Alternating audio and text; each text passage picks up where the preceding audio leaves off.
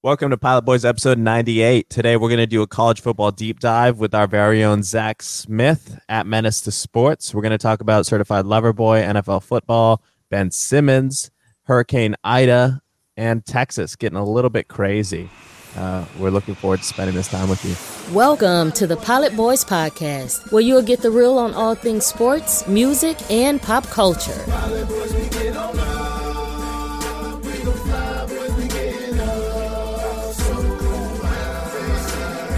And here are your hosts, Vishwant and Partha. And we're back with the college football sprint with Coach Zach Smith. Pretty crazy first weekend of actually for some teams this was the second week of college football, right? Yeah, I saw that when I was watching the UCLA game. I was like, they played a game already? Right. Because somehow now we forgot how to count, right? Week zero. Yeah. What is week zero? Isn't that week one? Yeah. Or like week 1/2, or I don't know.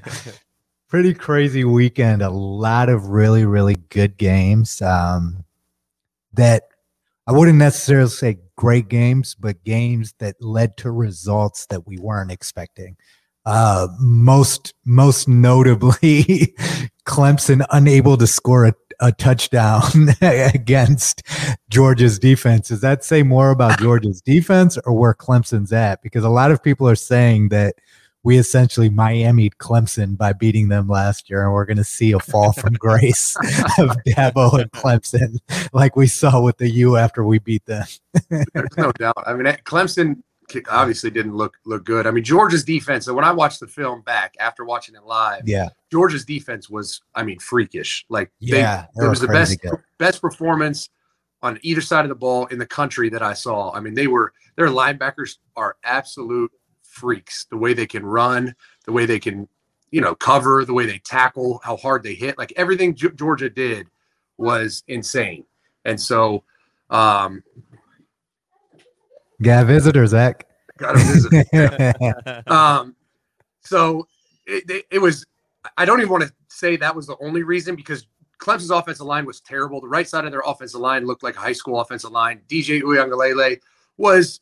He was not great, but he also the skill wasn't there. The run game wasn't there. You could tell Travis Etienne is gone.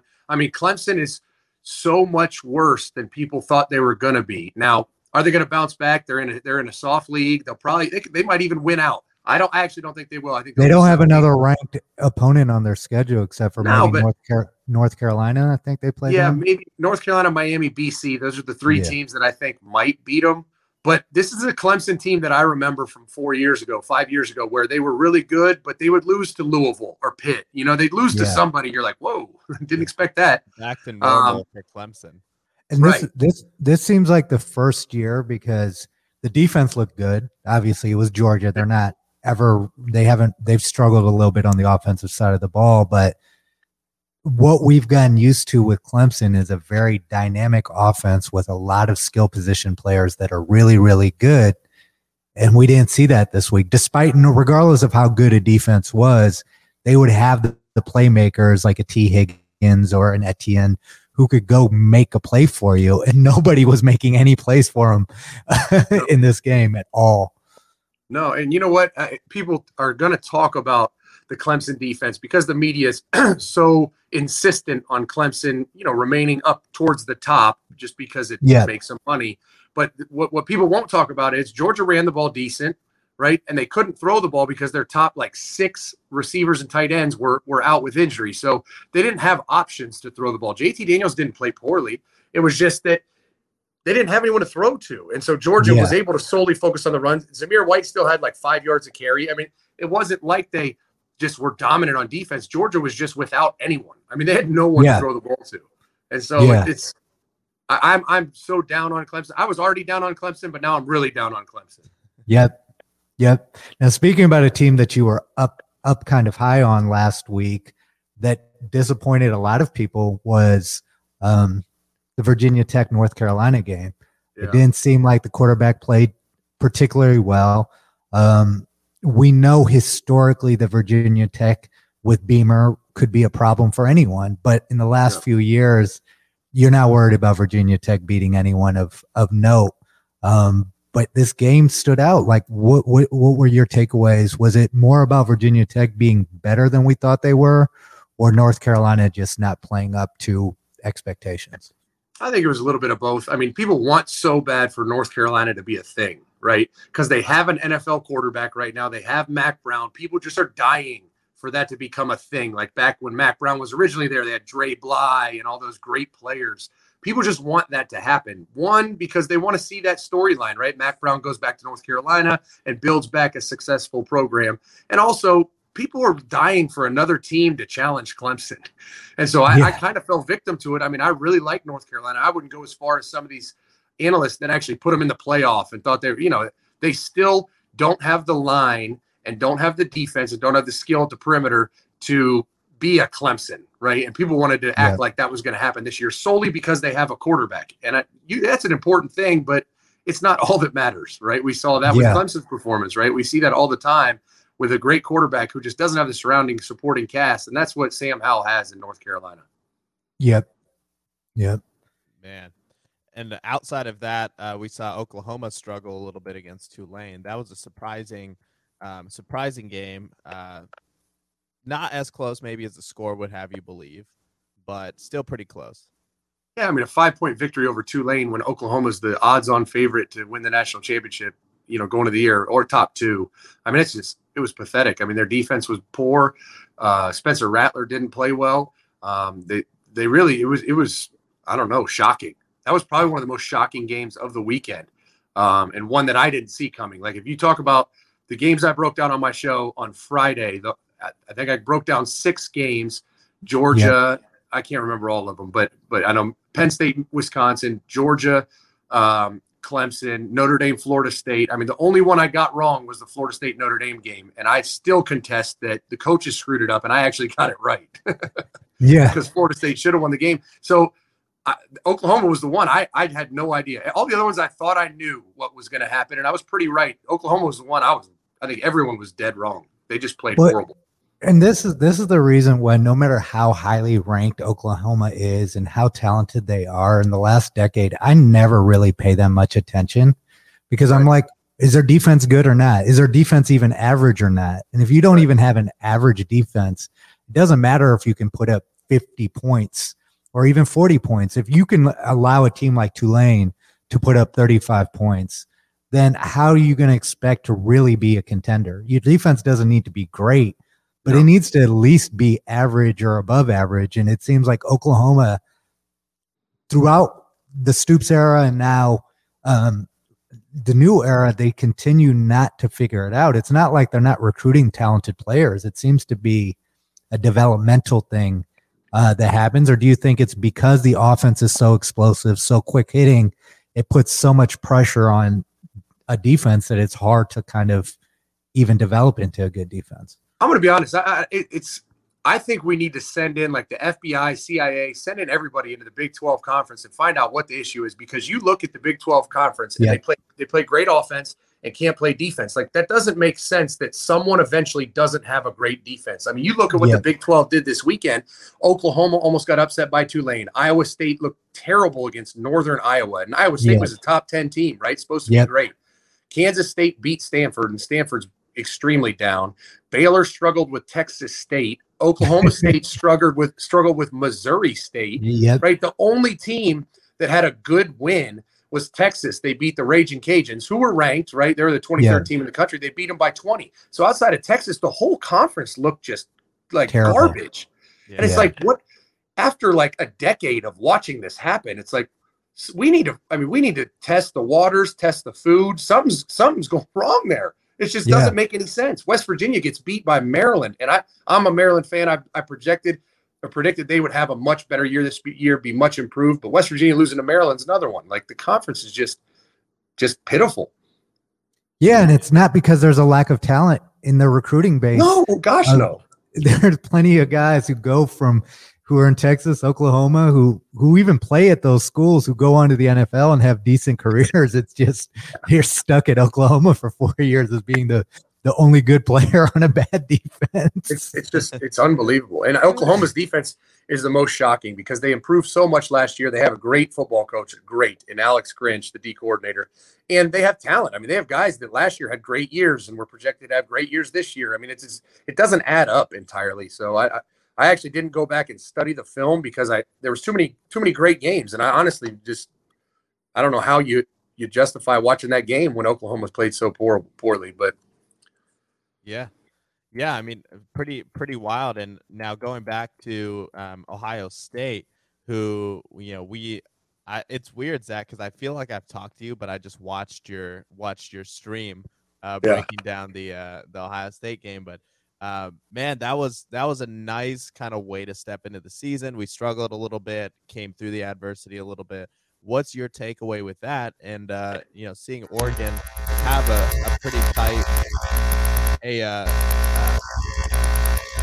you kind of went robot on us there. But having Oregon have a pretty tight win over Fresno, what's it looking like for you with the game between Ohio State and Oregon this weekend? Well, I think a couple things. One, Ohio State, it was a good first game, right? No one wants to say that because CJ Stroud did not look very good. But guess what? Neither did DJ Uiagalelei. Honestly, the only quarterback in that situation who looked outstanding was Bryce Young at Alabama, and he is just absolutely surrounded by a freak show. And so CJ struggled.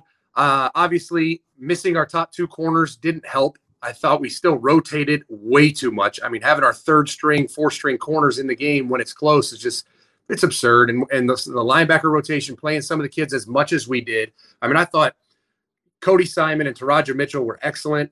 I thought the D-line was great. Zach Harrison finally flashed on that strip fumble that Haskell Garrett scored on. So there was a lot of positives, right? And you look at how the rest of the country did, it's like, well, it's a pretty good first game. We'll take it, right? A 14-point win against a good Minnesota team. And I think the other, going into week 2, you're like, that would make you nervous, right? You're facing Oregon.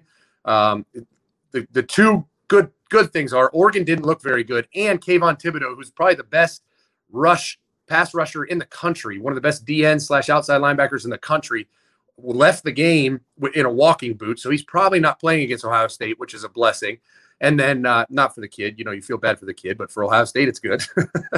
And they're back at home. CJ Stroud can learn so much from what he did from week 1 to week 2. I think Cameron Brown's going to be back. So I think there's a lot to make you feel good about this week 2 matchup. And I said, months ago, if they can get through these 2 weeks, 2-0, and just then grind out development through the meat of the schedule until they get to Penn State, they got a chance to go 12-0. And that's where we stand today. If they can beat Oregon, which it looks like they should be able to, then this is going to be the perfect kind of ramp into the season and give them an opportunity to develop their players, their roster, their depth to try to make a run at the end. Yeah. The thing that I continue to see over the last 2 years that's kind of troubling is the basic discipline things, like the number of tackles we miss. The defense seems to really be having some issues at the second level. And our secondary definitely played young. I think those things can be fixed. Some of the things with the secondary, it's just young players getting on the field and being nervous and making some bad plays. But what I'm really concerned about is, are we able to learn how to tackle properly? Or are teams just going to be able to continue to run the ball all over us like we saw? Minnesota clearly has a very, very good running back. I don't want to take any credit away from him, a great offensive line, but we were getting bulldozed out there. Yeah. I mean, it was definitely unfortunate. And it's not a lack of ability. I think it was a little bit rotational, and I think that I can't speak to how training camp went, but you could tell that it was just a little different for the defense when they got in there.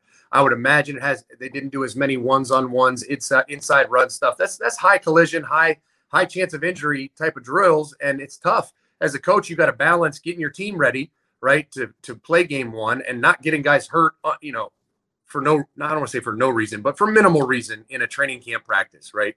And so I think there will be a lot of improvement week 1 to week 2. That's what's most exciting. But it wasn't like years past where I said, okay, there's some lesser athletes on the field than Ohio State would like. What I saw was some great athletes on the field. Now we just got to tune them up and unleash them and let them go just sideline to sideline, kick an offense's ass, Love that. Yeah. Love that. I mean, obviously. Yeah. And we saw. Yeah. Just again say, obviously, as a fan, that's what you want to hear, right? Is that you have the talent on both sides of the ball. It's a matter of tweaking. I think to your point, Zach, it's nice to know that there are a couple of these challenges right up at the front of the season, and then they have some games to really work on it. It's surprising to see that with the 2 tough games right off the bat, to your point, that they did cycle so many players throughout.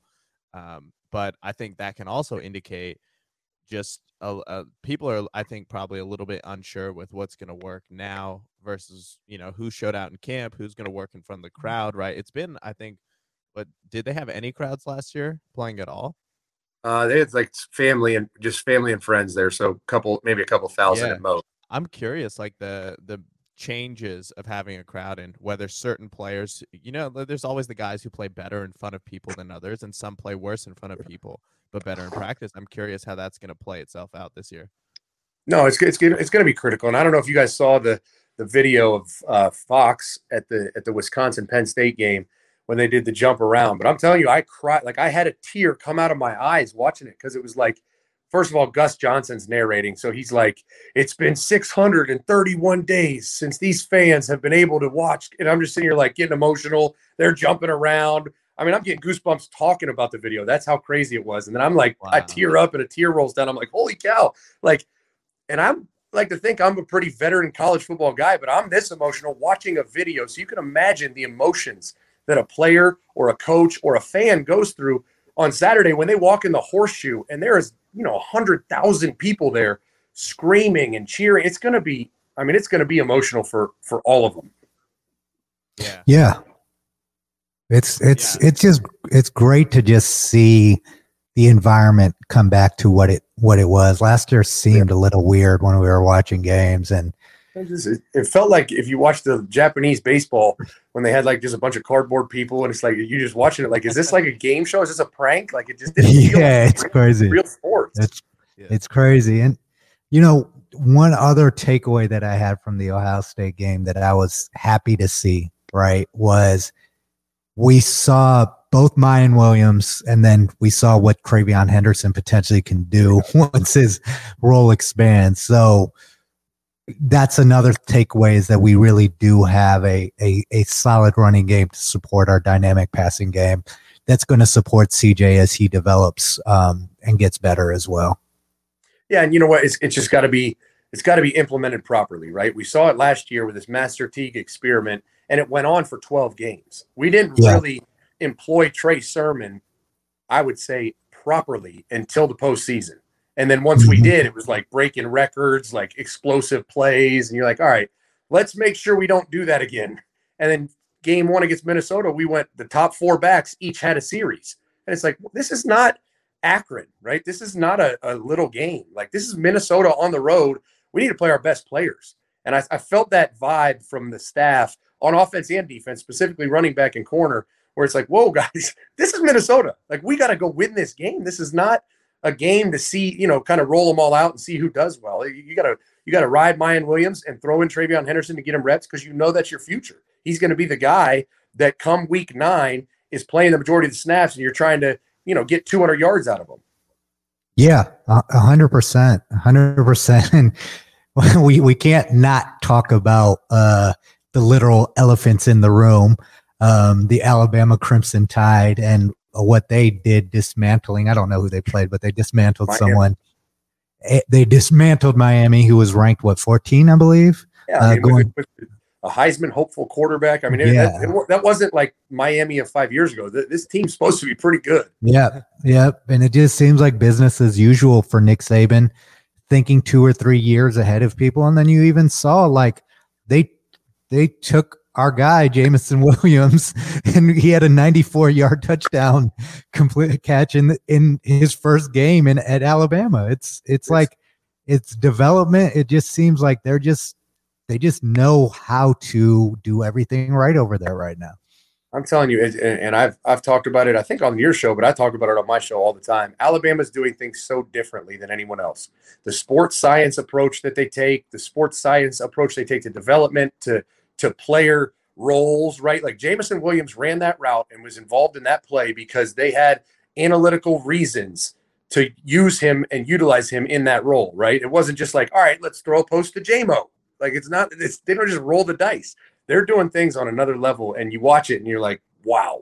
I mean, they were the only team in the country that didn't look like a week one team. They looked like midseason form immediately. And it's a testament to Nick Saban. It's a testament to the whole program, everyone on staff. I mean, it was to watch Jameson do that, though, it felt good for me as much as it made me sick that it wasn't in scarlet and gray. It was good to see the kid on the field making plays like I know he's capable. Yeah, 100%. Sometimes a change of scenery is all you need for your talent to be highlighted. And I think I do like, even though it does create issues, the transfer portal, kids need to go where they have an opportunity to play, because literally they have 3 to 4 years to show whether or not they belong at the next level. Every year of eligibility that you lose, or a system that doesn't fit your skill set, we got to deal with the collateral damage of having this much liberty in the transfer portal, because I think overall it's the best thing for these kids to continue to be able to seek out the opportunity that's right for them. Yeah, absolutely. Yeah. I mean, it's a great thing no matter how much you hate it, or when your team loses two backup quarterbacks and you only have one guy. As much as a fan base might hate it because of their selfishness for their team, it's great for the sport and great for the kids, and that's what matters. And it's great for teams, right? You avoid, like Alabama's like, all right, we have John Mechie, we need another big time receiver. Boom, they go snatch Jameson Williams. It's great for them. It's great for Jameson. Everyone's happy. Yep. Except for the rest of college football. Well, yeah.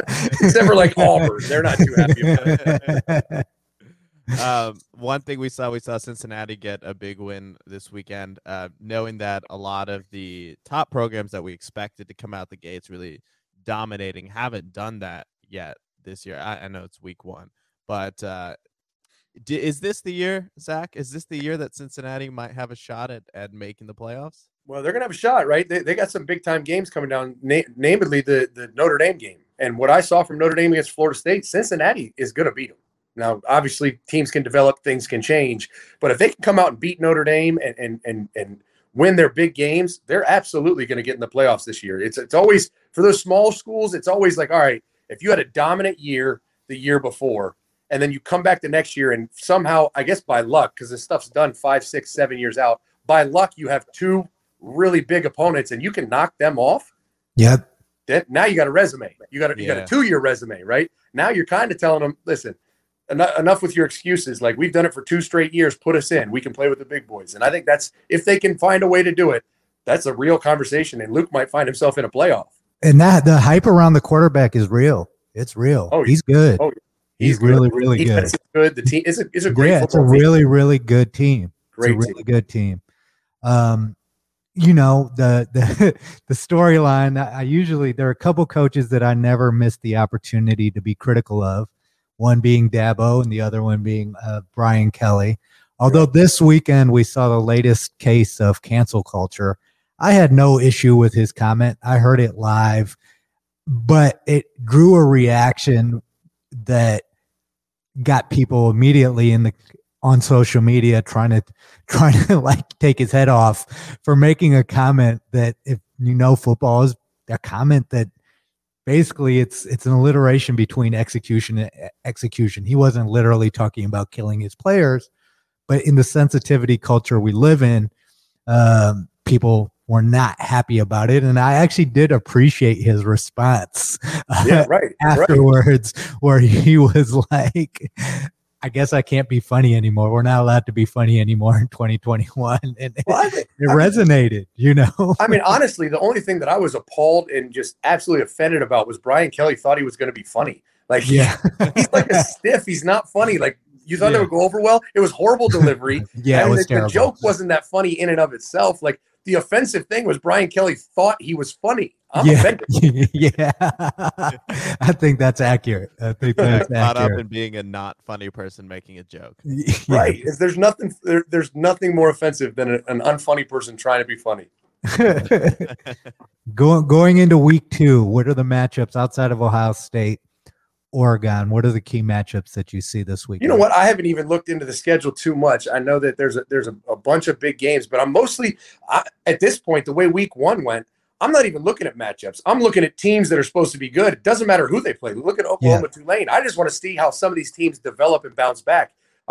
I thought Alabama, Miami was going to be a pretty decent matchup. It wasn't. It was a blowout. I thought Oklahoma, Tulane would be a blowout, and it wasn't. So I'm done even predicting which ones are going to be good games. I'm just ready to watch them all and see who improves, who fixes things, right? Obviously, Ohio State, Oregon is going to be the marquee matchup this weekend, and I think you're going to learn a lot about Ohio State, really.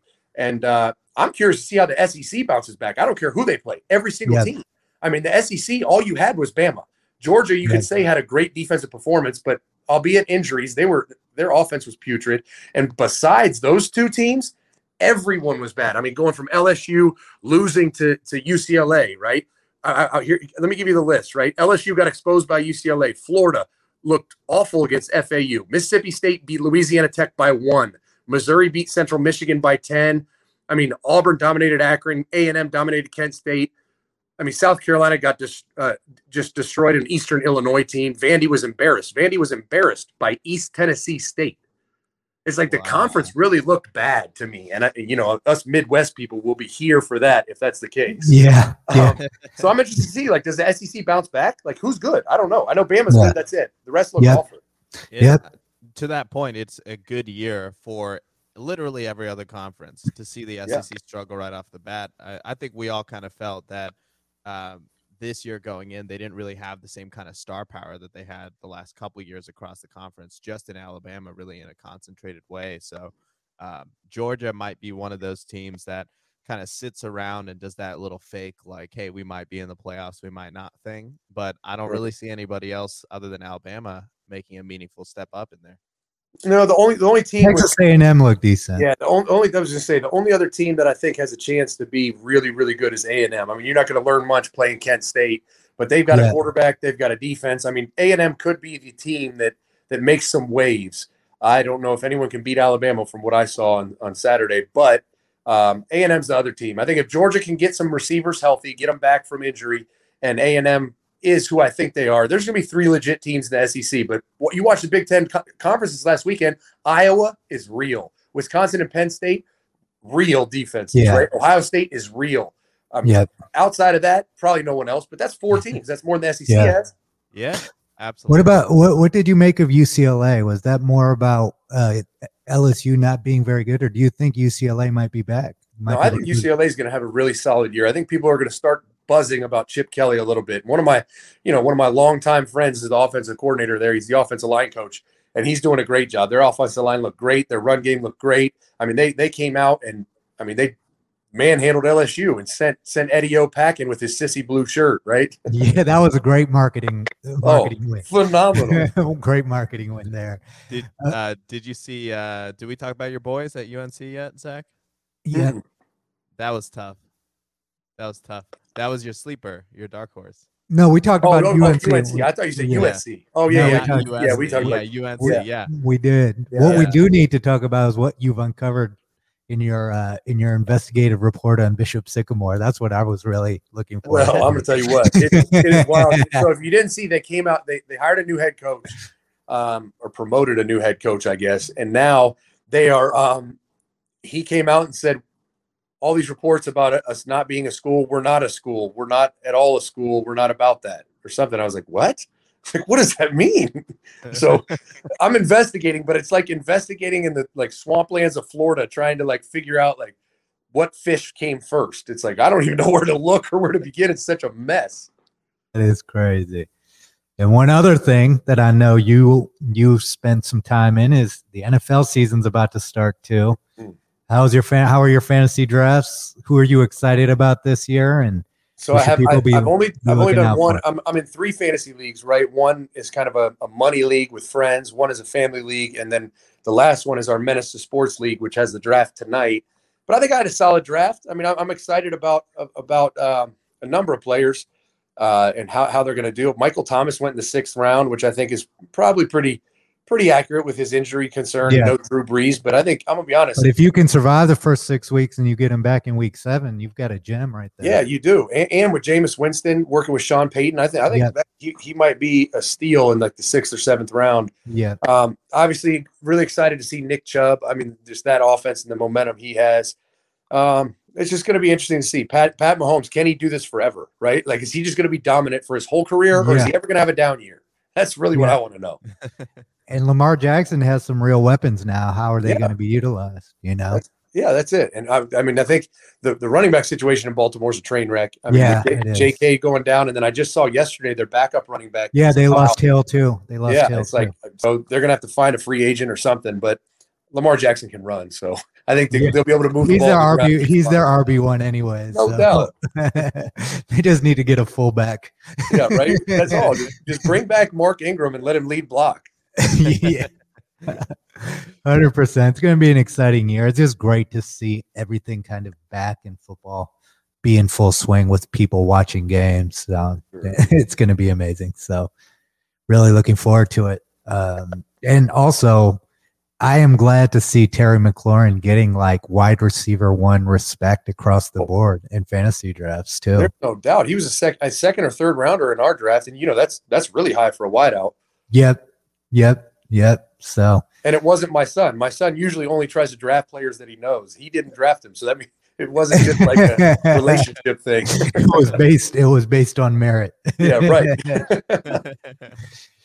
Going to be an exciting season. Looking forward to it, Zach. Let you get out of here.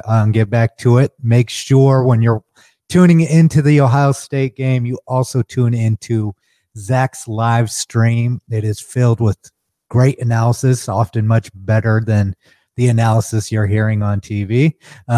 Just make sure you tune in. It's always fun to hear Zach live stream and live broadcast a game. For sure, man. I appreciate it. I appreciate you guys having me on. Show the Pilot Boys some love by getting some of our exclusive merch at shop.pilotboys.com. You're listening to the Pilot Boys Podcast. Hey, this is Partha. Not only am I a pilot boy, but I'm also the CEO of Lasso. I started Lasso to help people improve their movement on a daily basis. We design and create compression apparel that enables you to move confidently, recover safely, and ultimately be the best version of yourself. We use a patented compression technology that activates key ligaments and tendons to help you improve your proprioception, coordination, and balance on a daily basis. Lasso socks were recently ranked number 1 by Men's Health because of how much they improve how your body works and the overall comfort, softness, and feel of the product. We're very proud of the Lasso socks, so check them out on our website at lassogear.com or at lassogear. Undo Media is proud to be the production partner for the Pilot Boys.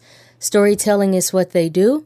From video production, podcasting, and consulting, Undo Media's focus is on telling your story. Find out why 4 Emmys and hundreds of clients will back up why you should contact Undo Media for your next project. Look them up at undomedia.com.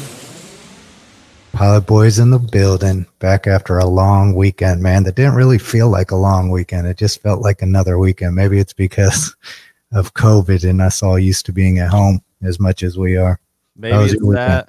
Yeah, kind of the same thing, man. I mean, it definitely passed by fast. I remember as a kid, a long weekend used to feel like forever. But whenever a long weekend comes around on Sunday, I don't know why, I always feel like sad because I know Monday is my last day. Yeah, and then it's funny as you get older, it gets frustrating too sometimes when you start the week on Tuesday, you're like, man, this week is going to fly by. Used to be great to have short weeks when you're working for the man, but when you're working for yourself, you're like, man, that's one less day. Yeah, that too, exactly. You need to get shit done and everyone's on vacation still. Yep. Now people are dropping off their kids at school, so that gets in the way too. Everyone's got a kid they got to drop off right now, and so all the meeting times are moving. I'm sure that's impacted LA traffic quite a bit. Hey, I mean, you won't see me on the roads before, if it's not before 9 a.m., I won't be on the road till the afternoon. Yeah. It's good to see kids back in school, though. Yeah. It is. It's nice. Sure, for the parents especially. Life's getting a little bit back to normal. Yep. Yeah. So we got some fun news and notes today, man. I'm very high on today's topic, just because my favorite artist dropped a project on Friday. we got Certified Lover Boy from Drake. It was amazing. I'm gonna let you chime in, V, because I think you're gonna have a less biased opinion on this. And I'll give two takes. I'll give my take as a fan. I'll give like the real take. What did you think? Well, first of all, when you start at a baseline with Drake, it's like, it's not going to be bad, right? But he's the standards are higher when you're evaluating an artist of his caliber's album. And I just think and it was very good. I listened to it the second, as always with Drake, the second time I listened to it, I found more and more I liked about it. And it seems like that's typical. But it just seemed like sonically, the album stayed in a pocket for the most part and did not leave that pocket. It was like, I made this album for me. I made this for myself. This wasn't an album filled with like songs that I feel like are going to immediately be all over the airways, all over the clubs. Although, as with most things Drake, there will be a couple tracks that they kind of force on us, right? And eventually people will like. But I thought that was it. There was a lot of the introspection, the same kind of subject matter that we always get from Drake, which I think his core fan base always appreciates and loves because they feel everything that he's saying. But for me, I would have liked to see a little bit more growth in terms of content from him at some point. I don't know when that's going to come, but subject matter and content, you're only going to be able to write about what you want to write about, right? Or whatever you're going through. But it would be nice to see kind of some level up and changes. He has the opportunity to do that. Overall, the album was good. I don't think it was great. And I think it's just another part of Drake's very large library that the people who love are going to love. The people who want to hate are going to hate. I fall somewhere in between, which is this is really good. But I expected a little bit more, especially after hearing Scary Hours, having 3 songs that were bangers like that and then not have any songs like that on the album was a little disappointing specifically for me. Yeah.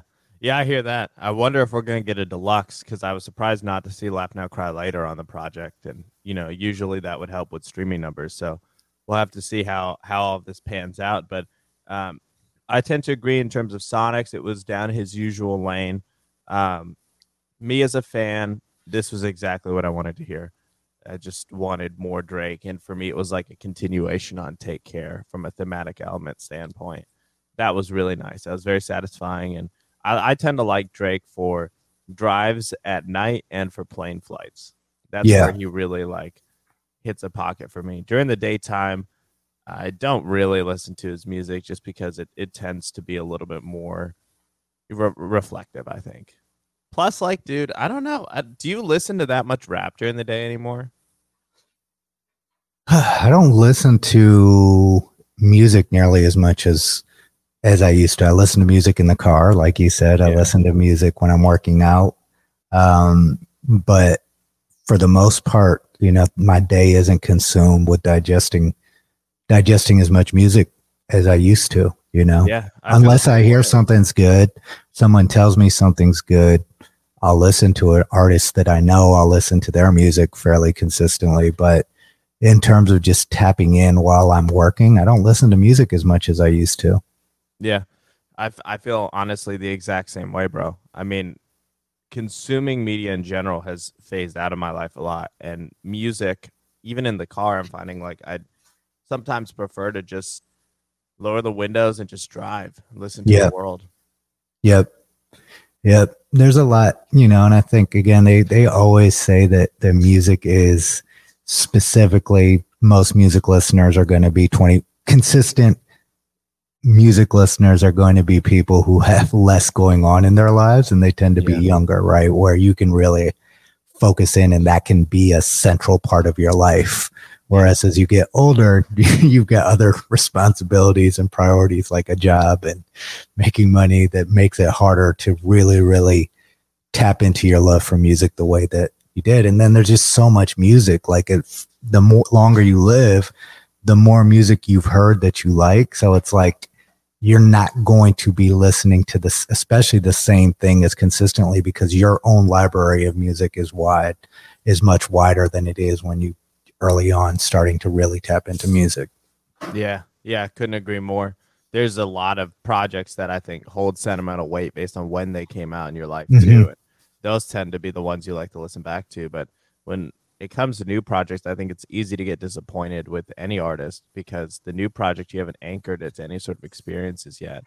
And years down the line, like I felt like this with Views. I was critical of Views, and then a couple years later, I listened to it, kind of unbiased because I had gotten far away enough from my fandom, and I loved it. It's like one of my favorite Drake projects. And when I heard it, I thought it was going to be. I thought he had completely lost his touch. And so, it just goes to show that like your initial reaction in these situations is never really the right one. And at the end of the day, it's your reaction, right? I think too many people get caught up in trying to make sure their opinion is validated. Like if they say an album sucks, they want you to.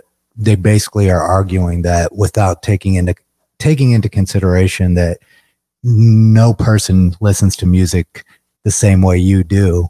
And so if you're critical of it, keep that criticism to yourself. It's valid. You may not like it, but if overwhelmingly the feedback for CLB by his core fan base has been overwhelmingly positive. So I don't think, and the streaming numbers are the top streaming numbers of all time, regardless of it missing certain content. Drake, at the end of the day, when you evaluate an artist, specifically a hip hop artist, which I don't really evaluate him as anymore, this is album number 8, right? For him. Yeah. To get 8 quality albums, that's very rare. Typically in hip hop, people's debut album does well, and then they don't learn how to mature and adjust sonically to the times, and you see very, very often people having short careers. So just the fact that we're 8 albums in, and overall we can be somewhat critical, but we can't be overly critical because sonically the music was amazing, the production was amazing, the sample choices were amazing. There was a lot of creativity in the marketing, as always. The first music video that came out was hilarious. Like, 95% of stuff is always done right with Drake. So we can sit here and argue about the 5% that we don't like all day, just because I think people want to find a reason to criticize him. And those people will always exist. But overall, I don't think there's anything you can say negative about this album for real, outside of the fact that maybe it wasn't for you. And you expected a little bit more stuff that you like from Drake. Right. Yeah. So. It is interesting, the internet culture around this and Donda, the desire to compare them when they're kind of completely different projects. Yeah, right? very the different. Desire to pick a winner, again, in 2 totally different contexts. And then the general desire to dislike something that takes people a considerable amount of time and effort to create. Yeah. It's cool to hate something that took a lot of work right off the bat. Because I think like people who hate, there's the presumption that they have taste, right? But oftentimes they don't. Oftentimes they hate just for attention. Yeah, that's really what this is. It gives you more attention to say you don't like Drake's album than to say you do, right? Yeah. Like everyone else is saying. And that's the problem with the kind of the age we live in, right? People are looking for reasons to critique. And unfortunately, like with his album, it's like, okay, well, you weren't, how they always say you weren't with me in the gym. You definitely weren't in the lab, because you can tell just by how it was put together and how cohesive it was, whether it's for you or not, that a considerable amount of effort, time, and intention was put into the album. And that's all you can ask for from your artist. I remember Lil Wayne during his prime released like a rock album that was not received well at all. And I never understood that, because it wasn't horrible. It was just him taking a creative chance. And it's like you get this like mob mentality where fans expect you to do the same thing over and over and over again until you're dead as an artist, essentially. It's like, no, artists grow, Picasso's first painting wasn't the same as his second painting, and so on and so forth, right? So why in music do we have to kind of be critical of maybe a miss, Yeah. I've seen some Picasso pieces that I thought were pretty ugly myself, Yeah, absolutely. The other thing is like people are scared of evolution with their artists, and like there's two reactions. One is if they put out a project like Drake just put out, people say there was no growth on it. That was a common criticism I heard. When he shows growth, they'll say, "Man, why can't he put out an album like Take Care? That was his best work." So there's no winning, and that's in regular life too. Like I experienced the same thing. Like I spent the weekend really reflecting on that. I would say like the difference between what people will say and what they like act like they expect from you, and what actually matters and drives behavior. Because a lot of the noise that you tend to hear when you do things that I think are authentic to you is mostly mob mentality. It's mostly people saying, "Hey, like we want you to also believe the same thing as us, exactly, make the same decisions as us." And it takes a lot of confidence to make your own decisions all the time, and it rubs people the wrong way if they're not ready to handle that or comfortable with it. And that was something I was reflecting on over the weekend. Yeah, and also like I think the whole concept of criticism is one that we need to kind of question, because oftentimes what we're looking at in how these things are structured, whether it's in sports, whether it's in music, whether it's in any other field, the people who are doing the criticizing aren't actually people who could do the same thing, right? They're evaluating a musician, and maybe that's the balance, that maybe that's what creates the balance to make them valid as critics. But it's just like, if you're not an artist, if you're just a journalist whose opinion on the music is your opinion, then why is that even being disseminated for the masses? Because it's influencing other people's opinions oftentimes before they even listen to a project, especially on social media, because people get the general consensus without even listening and be like, Drake's album was trash or Kanye's album was trash, and you haven't even listened to it. You're just going based on an opinion that someone else had. So you're not even consuming the art or the content anymore through your own perspective. It's like everybody, like you said, mob mentality. It's like everybody's opinions are being framed by the content that they consume. Yeah, it's the same thing with movies too, right? It's like you ask someone to go see a movie, they're just like, oh, I heard that was a trash movie. It's like, well, I mean, everything's a trash movie if you read the reviews, right? Like everything sucks if you read reviews, but can't we figure it out on our own? And isn't it okay to go see a movie we wanted to see and not enjoy it? What happened to that? And why, if you don't like something, why is it so important for you to tell everyone in the world that you don't like it? Just pass and don't consume it. Let whoever wants to consume it. There's like this culture of like destroying people's joy that we have as well. That. It's just like, oh, you like this thing? Well, let me tell you why you shouldn't and why you're wrong. This stuff is nuts, bro. Well, I mean, I think that's probably a good button on CLB. Don't hate it. Listen to it and enjoy it. Same thing with Donda. Yeah. And there's something to appreciate in terms of artistry from both of those albums that if you appreciate music, you can take away from whether you like or dislike. Yep. Moving forward, the NFL is back.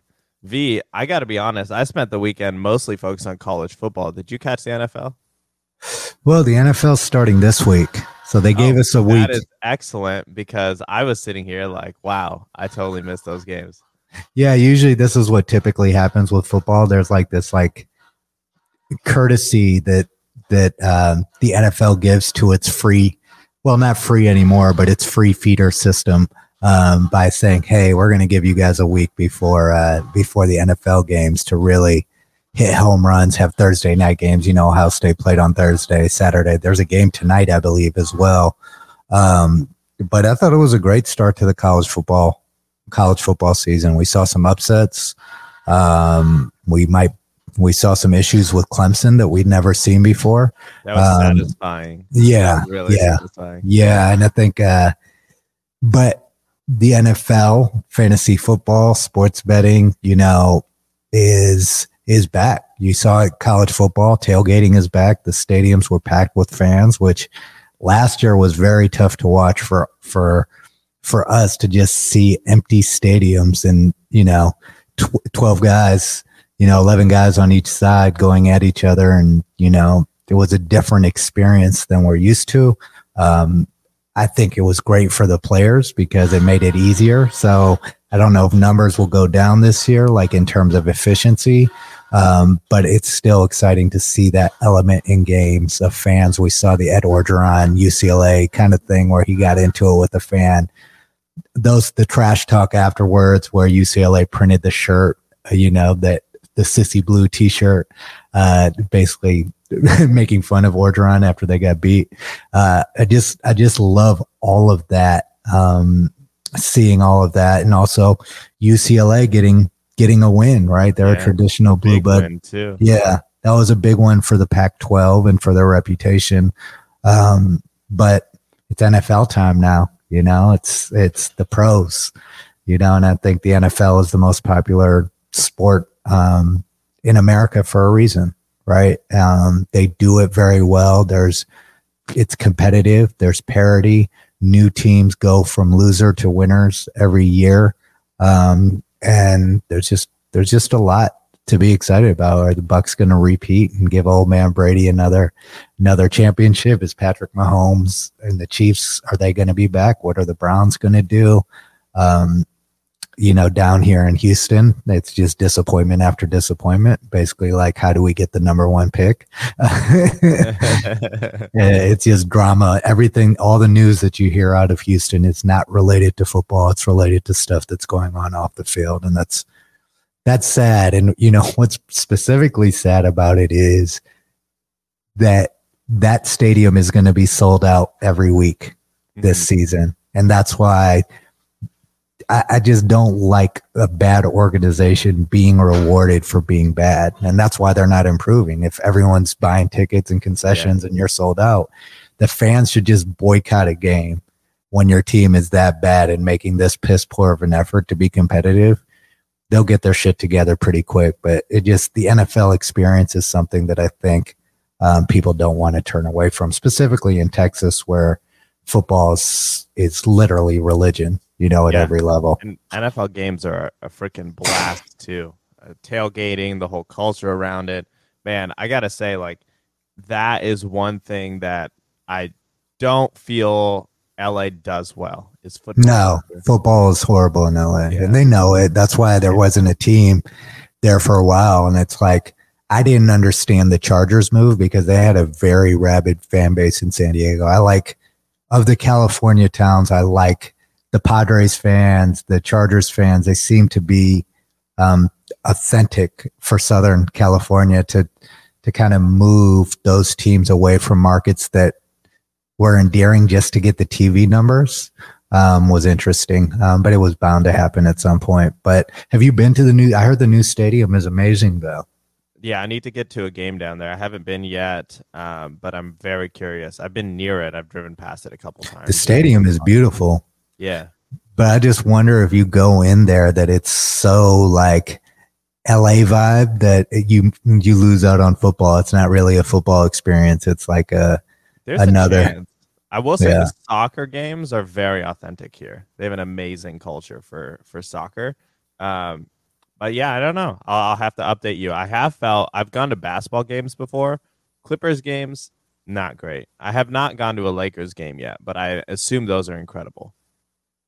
Yeah, I mean they are, but like most things in LA, if you're really, really good, then they love you, and if you're average, they don't care. So that's what, like, having the roots to Ohio, that it just shows you like how much you can value certain things, because that's all you can have sometimes as a community. Yeah, exactly. Exactly. We didn't have pro, right? We had, well, you're closer to Cleveland, so there's the Browns affiliation, but in Columbus, there was no pro affiliation at all. So you either pick the Browns or the Bengals, and we always lean Browns because it's better. Yeah, Yeah, or they take the safe option of the Steelers or one of the national teams, Steelers or Cowboys. Yeah. There are a lot of Steelers fans in Ohio. There's a ton of Steelers fans, and it feels like you shouldn't be a Steelers fan in Columbus. No, it definitely feels that way. But everyone's always like, "Oh, my parents went to college in Pitt." It's like, okay, it's 4 years. Yeah, you know. Yeah, and they invest quite a bit in scouting talent. That's a big part of it too. They get players from all the colleges in Ohio on their teams, including Ohio State. Good, like they win. No, yeah, they're a great organization that scouts well and does well and never really falls to the bottom. They might have a rebuilding year, but they never really fall out of contention, and that is, the hallmark of a good organization. And I think there are certain teams, the Steelers, the Patriots, that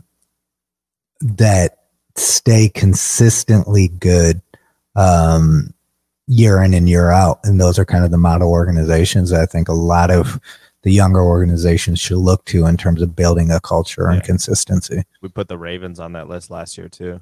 Yep. The Ravens are always in the mix. Yep.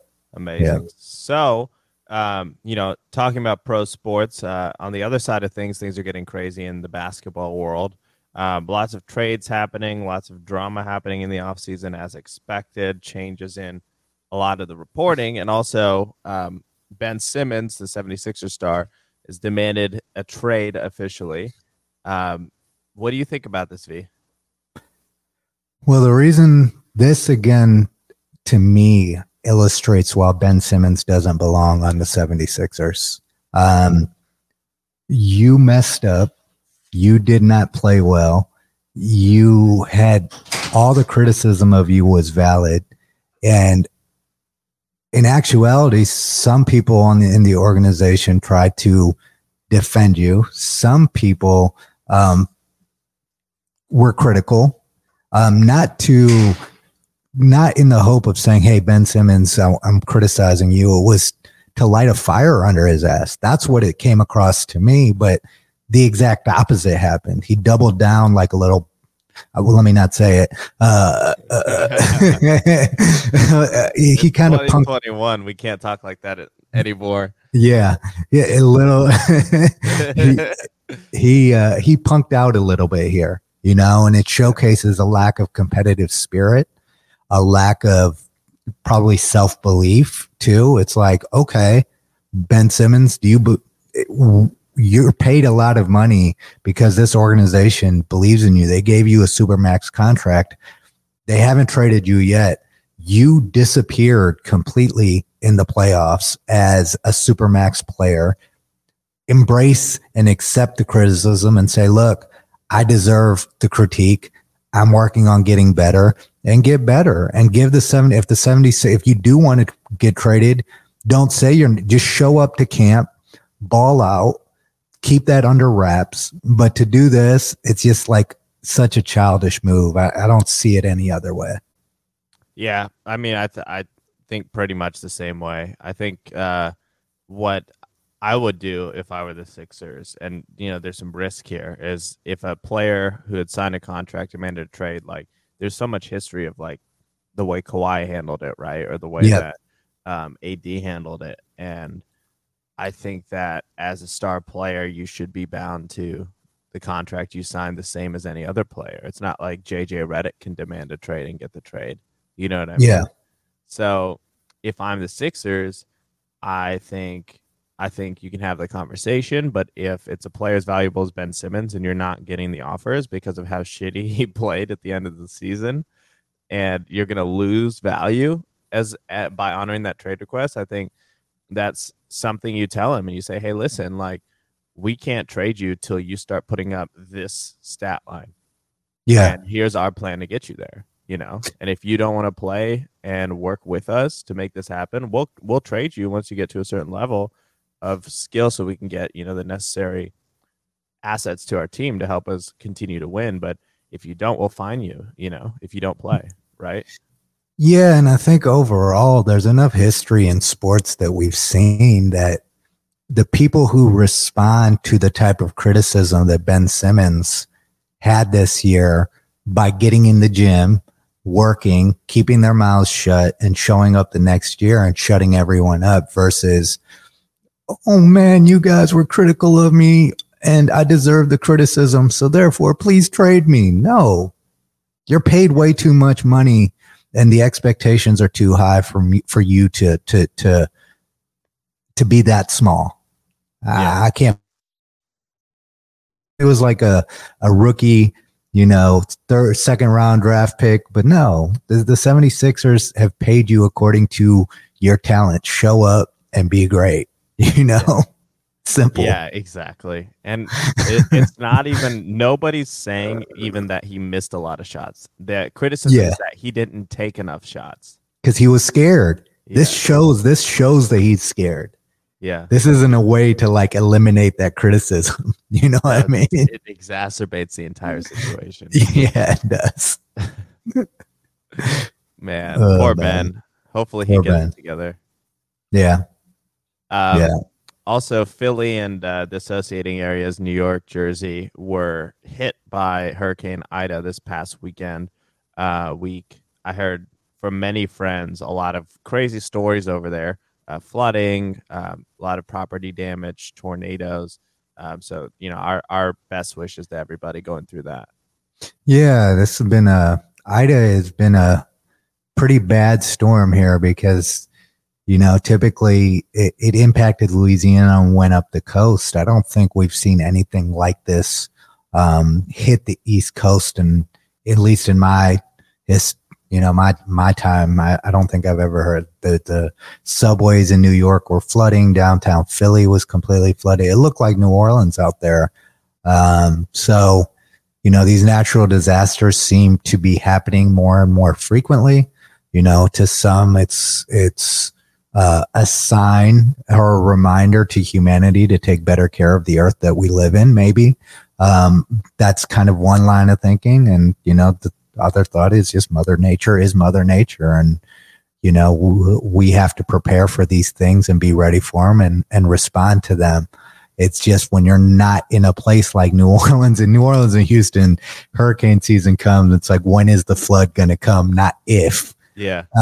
But it seems like Philly and New York, the way they were hit, it's like snow falling in Miami, right? Like you're not expecting that in a major metropolitan East Coast city to have to deal with that. Yeah, this is accurate. It's always chaos whenever these, weather patterns change and we get hit with these surprise events, but it almost feels like it's getting more and more frequent. At least that's what climate change would have us believing. Yeah. Yep. Yeah. So prayers out to everyone over there. If you have a few extra bucks, donate to some of the good organizations that are actually helping people out there. Yeah, and if you have a home, definitely if you live in one of these areas where things can happen, definitely consider getting that insurance. Yes, it's definitely gonna be worth it in that case. Yeah, it's gonna be crazy out there because I don't know how many people took the flood option on their insurance policies on the East Coast. It's not a common situation. You only do it if you live in a floodplain, you know? So, and that's the sad reality. Hopefully the insurance companies do the right thing here more often than not. Yeah, 100%. Meanwhile, down in Texas, we're seeing, some psychotic lawmaking a little bit. Very psychotic lawmaking. And they passed a new law to ban abortions in the state of Texas. Honestly, like in a state that claims to be the state of freedom, they should not be legislating to take away freedoms. Yeah, and a whole bunch of men should not be the people who are deciding what women should do with their bodies, right? Yeah.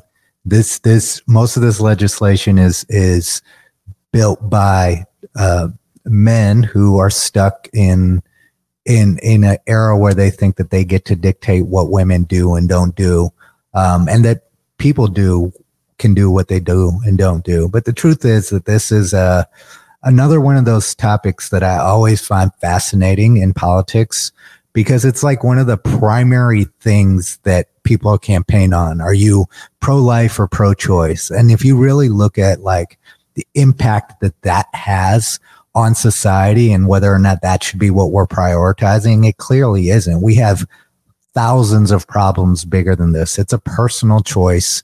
Let people make the decisions that they want to make with their own bodies. You don't get to tell someone, hey, this is what you get to do with your body. It's like one of the most basic, like fundamental rights that you have as a human being, that I don't understand why people are trying to really violate, but I know that it's based in, again, a lot of the things that are used to drive Southern, poor, uneducated voters, which is, Jesus says abortion is wrong. And that's, that's even questionable, and I don't think there's anywhere in the Bible that clearly states, hey, you can't have an abortion. You know what I mean? Like, so it's just another one of those things that's used to manipulate for votes because it's a hot button issue. And for Republicans, being staunchly pro-life is a way to get more votes. And if you're a Democrat, being pro-choice is a way to get more votes. But nobody here is really trying to do the right thing, which is it's not our business at all. Yeah. And the whole, I got to say it, the whole killing babies argument is a whack argument. There's no life during the period of time that we're talking about for an abortion. Nobody's saying that they want late-term abortions either on either side. And what else is really wacky about this, and how I know that they're just catering to this mob of people that are just violent and are looking for conflict.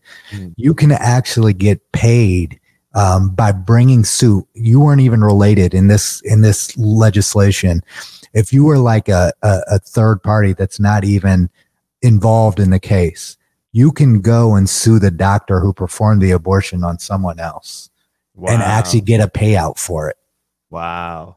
That's nuts. Of up to $10,000. Like, why would you even, like, if you have any responsibility as a politician or public servant, why would you put something like that in? And it comes down to, I say this a lot, we over litigate in this country, and we look for reasons to litigate because it is so damn profitable. It's how you keep the courts open. It's how you keep the city coffers rich with fines. It's divorces are huge money makers. Like, having things to legislate, like we already over litigate in this country. Now to add this influx of cases, because we know the one thing we do know is that the pro-life folks will do anything in their power to create issues. So all of those folks are going to start suing doctors and suing mothers who aborted children that aren't even theirs. Yeah. So yeah, it's going to be a nuts time, but important for everyone to just remember that if it doesn't concern you, do what no need to try and block it. And if you are pro-life, exercise that within your community and your family, but don't tell other people what to do with their lives. 100%. Simple. 100%. Yeah. You got your vote too. Man, yeah, that's nuts. It actually, that Texas law, it's just another one of those things in this country where it's like, it doesn't matter what side the parties are on. They're just trying to fuck with you. Yep. They just want control. That's it. That's all they care about. They want to control you. And they're testing things to see how things will poll always. Yeah. And if they find that the majority of Texas voters, because I've learned that a lot of Republicans have been hesitant to jump on board and support this legislation. The Department of Justice actually came in and said that they're going to protect women in Texas. So this is also creating a federal state level conflict.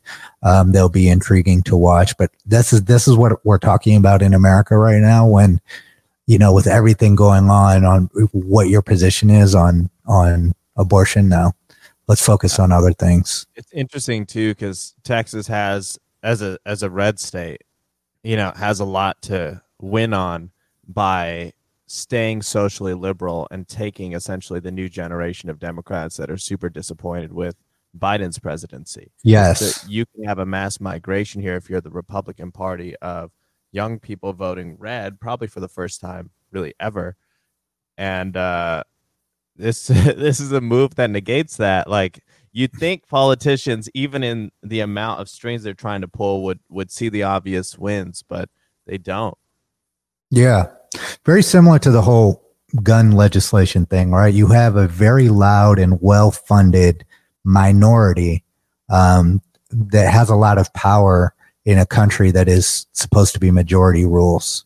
Yeah. And I think in both of those cases, I think majority of America is more gun laws and less stringent control over women and their bodies. I always want to reflect on this as the word abortion can be something that immediately causes people to have an emotional reaction. But if you look at it from the perspective of controlling a woman's body and dictating to them what they can and can't do, because you're not going through the pregnancy. Pregnancy is a very dangerous thing. It also is something, if you're not prepared for, accidents happen, things happen, rape happens. There are so many different causes of this for us to not just still in 2021 cast judgment on people for making a life decision for themselves. Yeah, pretty nuts. Final topic. This is the 25th anniversary of Tupac's death. R.I.P. the legend. There's many who believe that he actually did not die, in which case I think he would be something like 49. Yes. Yeah, somewhere around there. But it's fascinating to see guys like this. I'm very surprised. I don't know how in tune you are with Tupac's story and Tupac's music. If you are anyone who's kind of 32 and above, this was a very impactful moment in history. But it seems like Tupac is one of those guys, because I see a lot of younger generation, same thing with a Bob Marley. Tupac is almost like someone that even young kids tap into and consistently celebrate. It seems like his music still resonates, his story still resonates. 25 years later after his death, that's a long time. You know what I mean?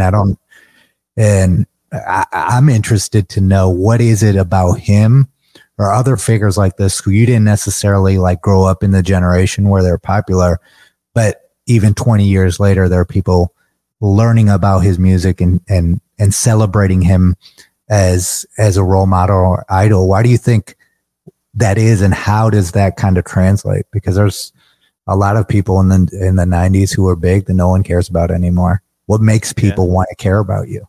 Tupac just had the realest message. You know what I mean? He got right to the point on what he wanted to say. And I think there's just certain people who are born, I would put Mac Miller in this category, where they're emotional or spiritual, whatever you want to call it. They're way ahead of their time, Yeah. By the time they're 20, they're saying things that echo throughout society. They're able to find truth in their words that is so significant. It rubs a lot of people the wrong way because it's so honest, right? And so those people typically die, man. They do die very young. Yep. Yeah, it's a tough world to live in when you see it for what it really is, and you're so emotionally invested in creating change.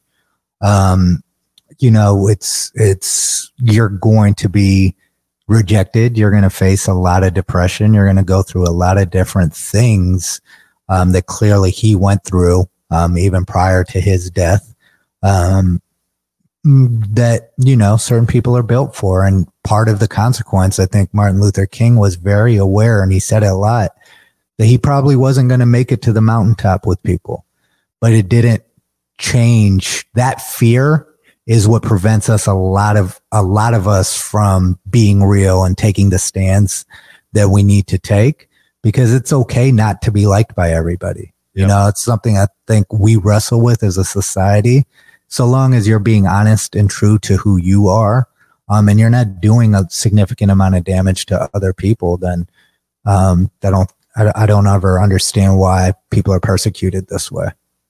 Yeah, I would agree. The same way. I think it more has to do with the people around them and what they're dealing with, right, and the way that they react to people who believe different things than them, or people who, I think in Tupac's situation, create.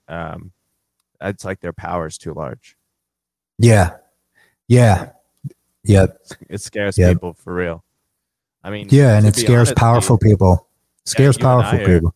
Yeah, and you and I are going through this in our own way right now. You know what I mean? Like, having found a lot of truth over the last couple of years, to see the amount of people that are uneasy with the way that we're moving is a good thing, but it's also something you have to be mindful of. Yeah. Yep. Yes, sir. On that note, that's the end of this Pilot Boys episode, and we will be back next week with more college football, a little bit of NFL, and hopefully some more interesting hip-hop and NBA news. Let's get it. Always remember, be you. You is fly, and stay moving.